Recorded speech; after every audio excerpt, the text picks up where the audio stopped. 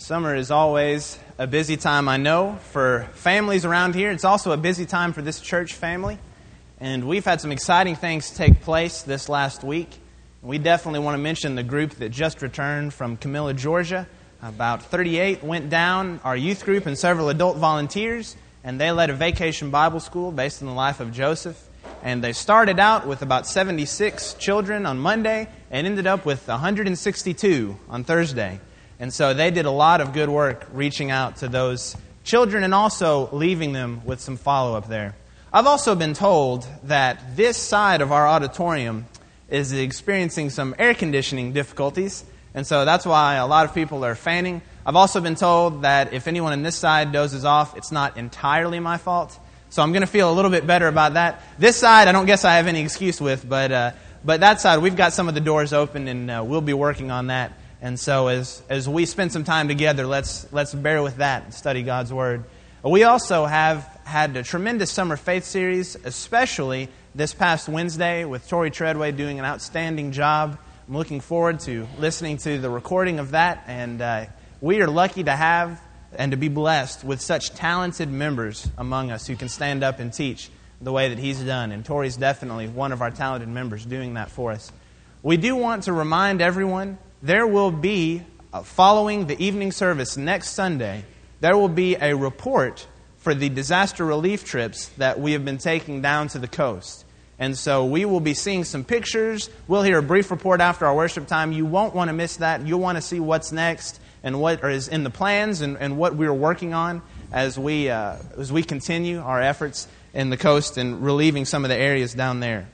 I would remind us as we prepare for our Summer Faith series on this coming Wednesday that we will have, for the first time this summer, we'll have two different sessions taking place at once. Dr. Rodney Cloud from the Hendersonville congregation will be here with us. He will be in the auditorium, and he'll be speaking on Bible translations, and he'll be talking about how we have translated the story, and that'll be very interesting. He'll be here for 4 weeks doing that in the auditorium. We'll also have a session in the fellowship hall where we will focus on different aspects of the Christian life. Mickey Bell will be here from Lebanon Road Church of Christ, and he'll be talking about what our mission is as Christians. What are we supposed to be about? And so that'll be a really informative session. We want to make sure we've got plenty of people in both places as we come together and as we worship.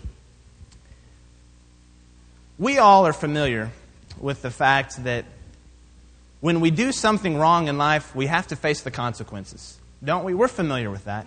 We know what it's like to have to face the consequences. I read recently of a teacher that made the news because apparently after-school detention was not being very effective. After-school detention was not really deterring anyone from doing something wrong. So you would have people that wouldn't mind spending an afternoon just sitting around in detention, and that wouldn't keep them from misbehaving during the day. So this teacher decided to change the detention a little bit. And during that time, he would play a CD from one of his favorite recording artists, Frank Sinatra. And so all of these high school students are sitting down, and he turns on Frank Sinatra, and they listen to some of the Frank Sinatra songs. He said when he was reached for comment that he allowed them to do some things during this detention time. They were allowed to sing along if they wanted to, and none of them apparently did. There was one boy that was interviewed, and his only response was, "It was so boring. I thought it would never end." And as we think about consequences, that's a pretty creative way to give someone a consequence for doing something wrong. I bring that up because this evening we're going to be looking at some very serious consequences that take place in the life of David. David's life, we've been looking at one warrior in two different battlefields. We saw David face off with Goliath this morning, and tonight we're going to be looking at the battlefield of the heart. And we're going to see what happens in one of David's most infamous stories. If David versus Goliath is his most famous moment in life, then David and Bathsheba is his most infamous moment. And we're going to be looking at a difficult text. Let me just say before we begin that I've been thinking about some of this material. I've been praying about it and trying to work on just the right way for it to come across. We're going to be dealing with some tough questions. And I want you to know from the very beginning that we are all, as always, I will be just as convicted and challenged as anyone else, if not more so, as we ask ourselves some of these tough questions. So as we deal with this text, let's look at some of this together. And hopefully we'll allow ourselves to really be challenged by this story of David. And I'm going to try to adjust our monitor here so that I can keep up with what we'll be doing. If not, let's think about a verse that Jesus gives us that really strikes at the heart of the matter. In Luke chapter 6, in verse 45. He tells us that if we have good treasure in our hearts, then our mouth will bring forth good. If we have evil treasure of our hearts, evil will come out of us. And so, in other words, everything I say, everything I do, every place I go, every way I act is determined by what's in my heart. I appreciate so much Phil leading those songs that focus on our heart, that focus on us wanting to be like Christ and be pure. And as we think about David's life at this point, we see the battle that takes place within all of us, the battle for our hearts. What are we going to produce? What's going to come out of our life? I've received several comments on the title of this lesson, as we've had a play on words as we think about my space in life. If you have not heard on the news for the past few months, the website myspace.com is receiving a lot of press. It's been around for a lot longer than that. But it really provides us, I think, a good entry point for what we're going to discuss this evening. And so it's really a good introduction for us as we think about what's taken place. For those of you who may not know, it's the 4th most popular English language website. It's the 5th most popular website in the entire world, making roughly $200 million a year. And it's actually inspired a lot of other social networking sites. And so these are sites that you can go on and set up your own page and talk to some other friends. And they're designed that you could catch up with friends you hadn't seen since high school or college, or that you could communicate with friends and family members. And there are a lot of great things that could come about from the idea of a social networking site. But as you've probably seen in the news, there are some negatives as well. And so as we think about what takes place, even on a site like this one, we're reminded that just like any kind of technology we use, we're going to have to use extreme care and extreme caution as we think about what gets put on a site like that one. In fact, it's tempting when you set up your own site to think, this is sort of my area. This is kind of my little page, and I can arrange this just the way I want, and no one else can see this. When, in reality, when we think about setting up a website, everyone can see it. And so it's important for us to remember, just like we wouldn't watch anything that came on television without thinking to ourselves, should a Christian really be watching this? We wouldn't go to any movie without thinking to ourselves, should a Christian really be watching this movie? We wouldn't read any material without thinking, should a Christian really be reading this? The same rule and principle applies as we think about technology. We have to continually ask ourselves, should a Christian really be involved in putting this on a site? Because you can post pictures and you can put all kinds of things on there that aren't really what a Christian should be involved in. So you have to ask yourself the question.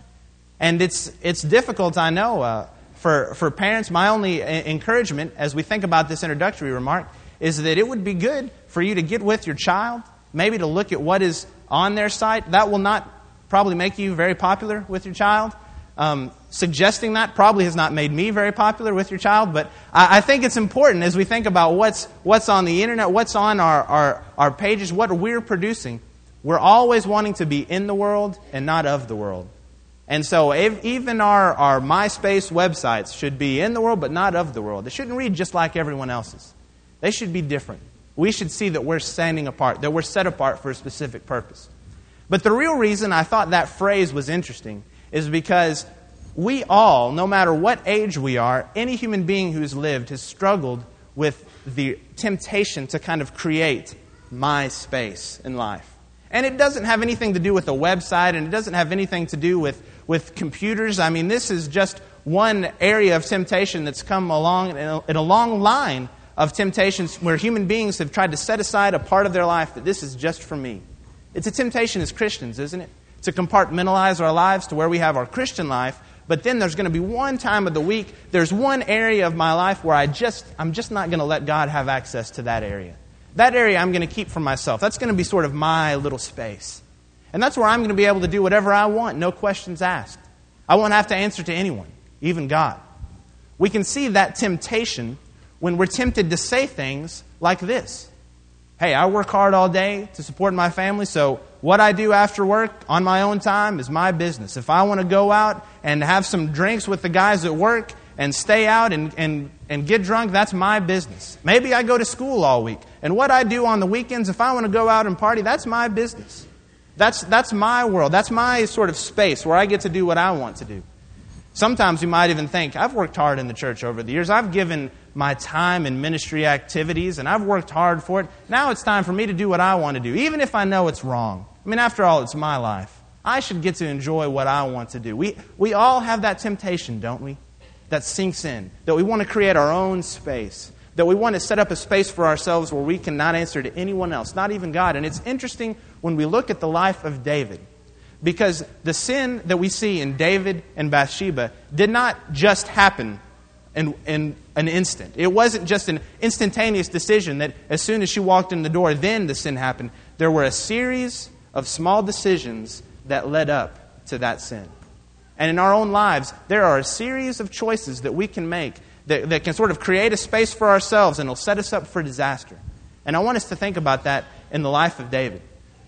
So as we come to David's life at this point, we are far beyond what we looked at this morning with David and Goliath. In 2 Samuel chapter 11, if you would be turning there, we're going to see what takes place with David in this situation. And to get a snapshot of David up until this point, we've got to realize that he's already escaped death at the hands of Saul. He's lived for a time period with the Philistines. You remember Goliath was a Philistine, so it's interesting that David goes for a time in his life. He lives there. He's formed his band of mighty men, his soldiers that fight for him and with him, and he's their leader. And so he comes to a point in his life where he's been ruling approximately 20 years, and he would be about 50 years old. That would give us a good mental picture of where David is in his life right now. And it's interesting to see that the sin that takes place in David's life is not something that occurs in an instant, but it's something that occurs as a result of several different decisions. One of the ways we see that evidence is because David at this point in his life has already multiplied for himself a great number of wives. In fact, 2 Samuel 5 and 13 tells us that he multiplied wives and concubines for himself. Now that's interesting. I want us to hold that in our minds, because when we look all the way back in the Old Testament, and the beginning of the Old Testament to Deuteronomy, we see Moses standing before the people of Israel, and he is reciting the law to him. And notice the prediction that God makes and the prophecy that Moses gives the people. He says, when you come to the land which the Lord your God is giving you, and possess it and dwell in it, and say, I will set a king over me like the nations that are around me. Now, where have we heard that before? We heard that just this morning when we talked about Saul. As Saul was chosen, he was chosen because they wanted a king just like all the other nations. God predicted that before the judges were even reigning over Israel. God predicted that before they'd entered the promised land. And he said, you shall surely set a king over you whom the Lord your God chooses, one from among your brethren. You shall set his king over you. You may not set a foreigner over you who is not your brother. And look at verse 17. Neither shall he multiply wives for himself, lest his heart turn away, nor shall he greatly multiply silver and gold for himself. It's interesting to compare this prophecy with the lives of David and even his son, the life of Solomon. And to see where the Lord years and years earlier had predicted that if you multiply wives for yourself as a king, and if you gather up gold and silver for yourself, and later on Moses would even say if you try to get a great number of horses and cattle for yourself, you're making a mistake. And so David already has made, in this series of small choices, he's made one choice that goes against the prediction that God made. He's acquired more wives and more concubines for himself. And it's interesting to see what happens in beginning in the first verse of chapter 11. If you would please read with me. It happened in the spring of the year, at the time when kings go out to battle, that David sent Joab and his servants with him, and all Israel. And they destroyed the people of Ammon and besieged Rabbah. But David remained at Jerusalem. Now in the first verse, we have another little decision that David has made. David's made a decision in a time of year when kings normally go out to battle. He's made the decision to remain in Jerusalem. It's significant enough that the writer shows us in the very first verse, this was the time of year when the warriors were out at battle. And David was one of the greatest warrior kings that we'll read about. He'd made his name in battle. You remember them singing songs about how many that he had killed compared with how many Saul had killed. And so David comes to this point in his life. It's a time when kings usually go out to battle, and for whatever reason, maybe it was because they already had the battle well in hand. Maybe it was because Rabbah was located fairly close to David's palace. Maybe it was because they didn't think it was worth the risk. But David is here.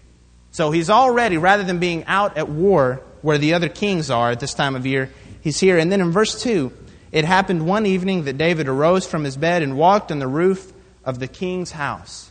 So here we have, not only is David home in a time when kings are usually out to war, But now he can't sleep at night, and so he's walking around. And he's looking for something as he walks out on the palace. He could have been looking over Israel. He could have been thinking about the blessings God had given him up to that point. But as we think about David at this point in the night, he has put himself in an area where he would be easily tempted. Late at night, he's walking around. It could be comparable to us when we decide that it's late at night, no one else is around, and we're just going to hop on the computer and just start surfing the internet and see what sites we can come up with. Maybe we'll flip through some of the movie channels and TV. We know what's on at this time of night, but we'll just flip through and see what we can see. Maybe David he has sort of an idleness that he's just trying to relieve some boredom, and he walks around on the rooftop. And then in the end of verse 2, from the roof he saw a woman bathing, and the woman was very beautiful to behold. So David sent and inquired about the woman.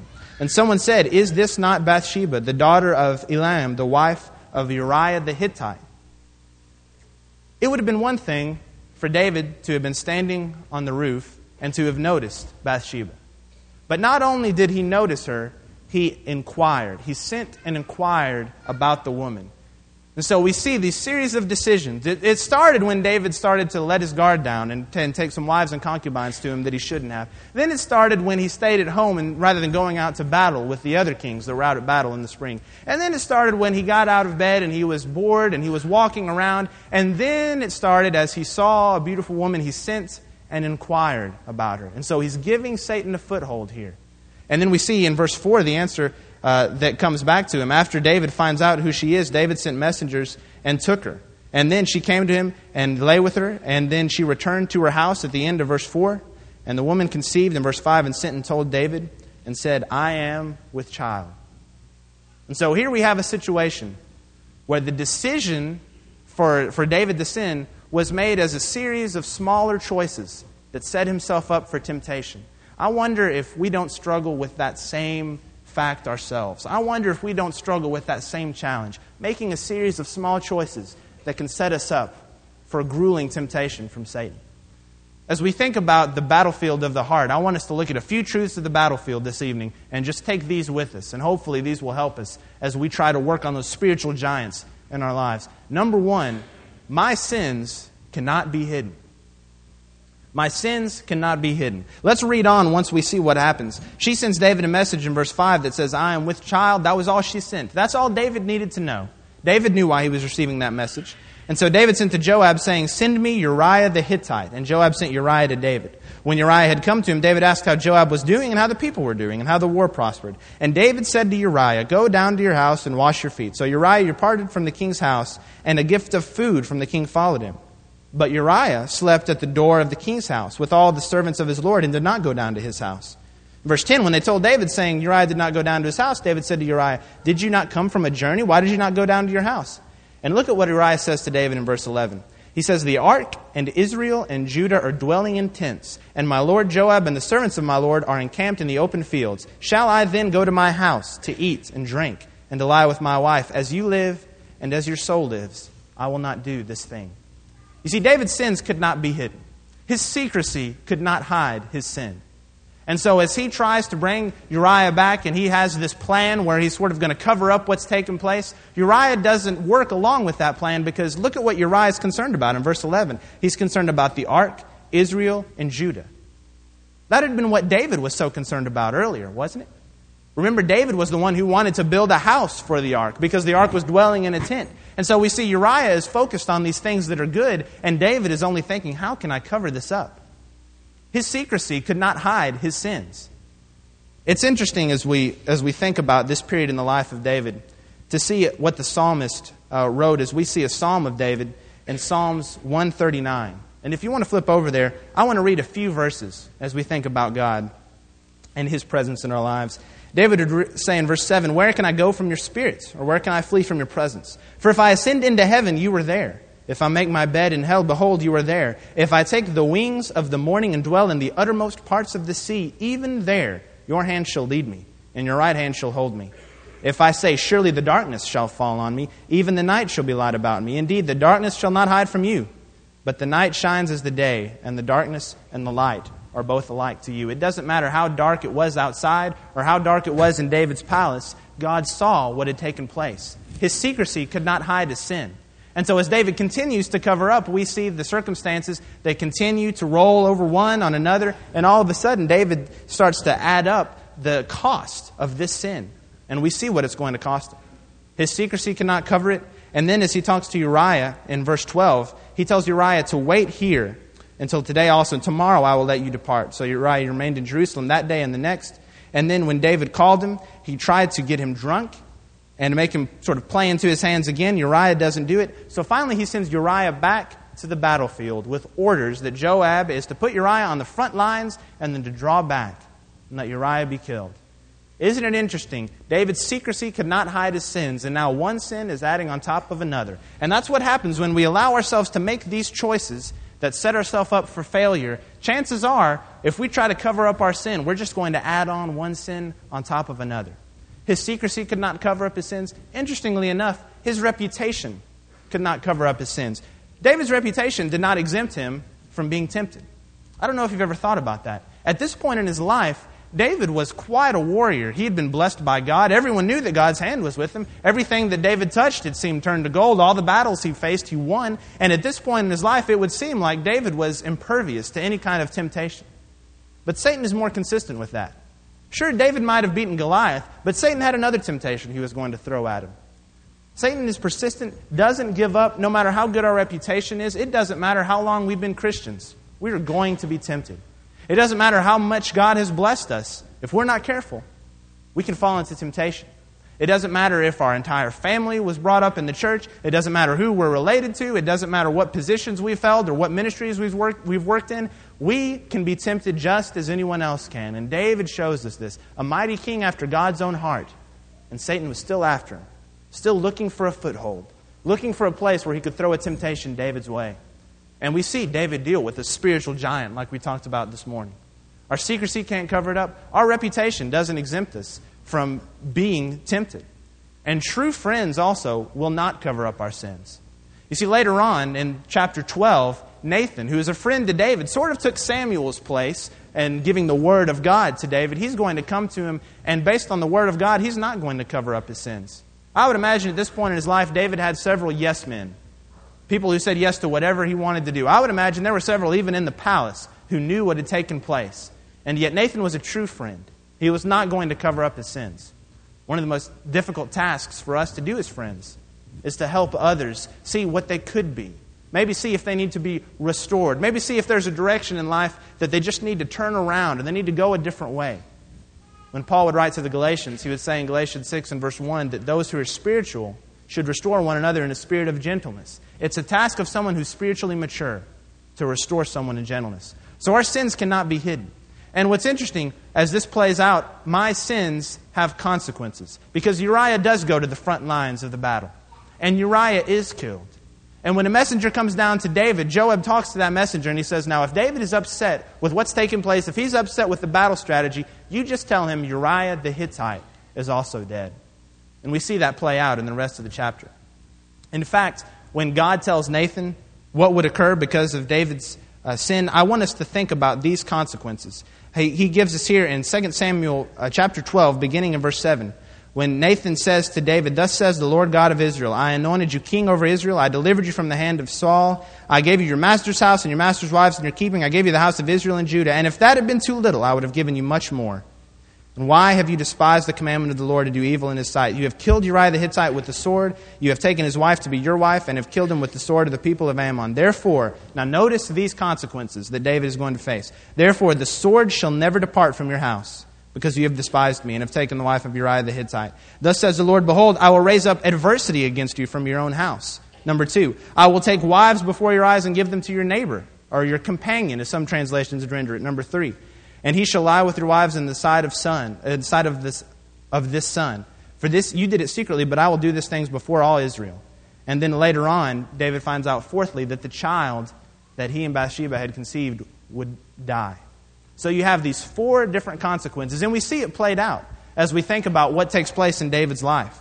Well, we see that the sword doesn't depart from his house. In fact, just the next chapter, we have a terrible incident in which Amnon, the half-brother of Tamar, both because David had multiple wives, both the children of David, that Amnon rapes Tamar and then Absalom gets revenge on Amnon by killing him. We see later on that Absalom would come back, rise up against David. Remember prophecy number 2, adversity within your own house. He'd rise up against David to try to take the kingdom away. And as part of that, he would fulfill prophecy number 3, where he would, on the same roof where David had stood and looked at Bathsheba, he would set up a tent and he would lie with David's concubines, as we see in front of all Israel. And we know based on the rest of this chapter that the 4th prophecy God made was also true, that the child David and Bathsheba had conceived would die. This is a serious point for us to remember. God took David's guilt away, but David still had to deal with the consequences of his sin. There are a lot of sins we can commit that have serious consequences. We can be forgiven of our sins, but sometimes those consequences will still remain. And that should really challenge us when we think about the life we live, when we think about temptations we face. You see, God took his guilt away, but the consequences still remained. Even when we're forgiven, we're going to have to deal with what's left over after we've sinned. Even though we've been forgiven by the blood of Christ and we've been guaranteed an eternal home in heaven, there might be some consequences on earth that we have to deal with. You see, we found out my sin cannot be hidden, and my sins have consequences. And very quickly, as I know that several are fanning and it's hot and it's sweaty, let's very quickly move through the rest of this lesson and come down to the 3rd truth, and that is my sin affects others. It's easy for us to think when we create our own space, when I have my space where I can do whatever I want, I don't have to answer to anyone. It's easy to think that anything I do on my time affects only me. But our sins affect far more than just ourselves. Think for just a moment about all the people affected by David's sin. Number 1, obviously, David's sin cost Uriah his life. And before we forget it, remember, Uriah was one of David's mighty men.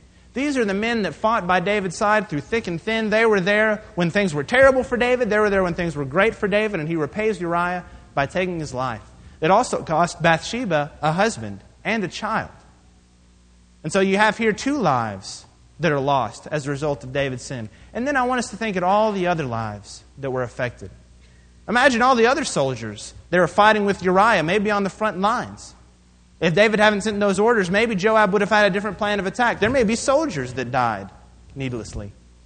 And later on, as we look at David's house, as we see the sword rising up, as we see Absalom turning on him, and we see all sorts of battling that takes place, all sorts of lives were affected for years and years to come because of something that David did that one night. When he'd stayed home instead of going out to war, he'd already taken a lot of lives for himself, and he was just trying to relieve his boredom by taking a walk on the roof. My sins affect other people. I am fooling myself if I think that my sin affects only me. I'm fooling myself if I think a sinful habit in my life isn't affecting my family. If I have an addiction I'm dealing with, it is affecting my family members. If I'm looking at things online that I shouldn't, it's affecting my spouse. If I'm struggling with an anger problem, it's affecting my children. The sins that we have in our lives are going to affect other people. And as we think about the temptations David faced, as we think about the consequences he faced, that should make it even more real for us. When we fight those spiritual giants like we talked about this morning, we see the stakes are very high. Because my sins can't be hidden. My sins have serious consequences, and my sins affect other people. Now, before we end our lesson here tonight, I want us to see why the fact that we can never hide from God is a good thing. You see, sometimes we think about the fact we can never get away from God. I can never hide from your presence, as David would write in Psalms 139. We think of that as a negative thing, that God's always watching us. But think of all of the positive aspects of that fact. The gospel, after all, is good news. We have no shortcomings that will surprise God. Paul would write in Romans 5:8 that Jesus came and died for us while we were yet sinners. There is no shortcoming in my life that God doesn't know about that's going to surprise Him. I might be worried about telling my family members about a problem I have, but God knows. I might be concerned about telling someone in my circle of friends about what I've been struggling with, but God knows. You see, He sent Jesus even while we were still sinners, giving us the opportunity for forgiveness. We also don't have any problems that are too big or too small for God. Peter would write in 1 Peter 5:7 that we should cast all our cares on Him, for He cares for us. So it doesn't matter what my problem is. My problem doesn't have to be as serious as someone else's, or it doesn't have to be as easy to deal with as someone else's for me to bring it before God. All across the spectrum, whatever I'm dealing with, I can bring before the Lord. I won't have shortcomings that surprise Him. I won't have problems too big or too small for Him. And I will not have sin in my life that can't be forgiven unless I make the decision not to do what God requires of me. My sins can be forgiven. In fact, 1 John 1:9 would say that God is just and faithful to forgive us of our sins. Now, implicit in that is the fact that I'm going to turn to God, that I'm going to obey Him, that I'm going to give Him my life, that I'm going to give Him my heart, as we sang about earlier, that I'm going to give Him my all.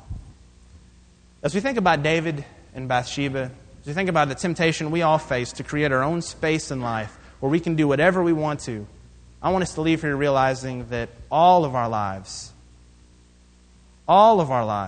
is an open book in God's sight.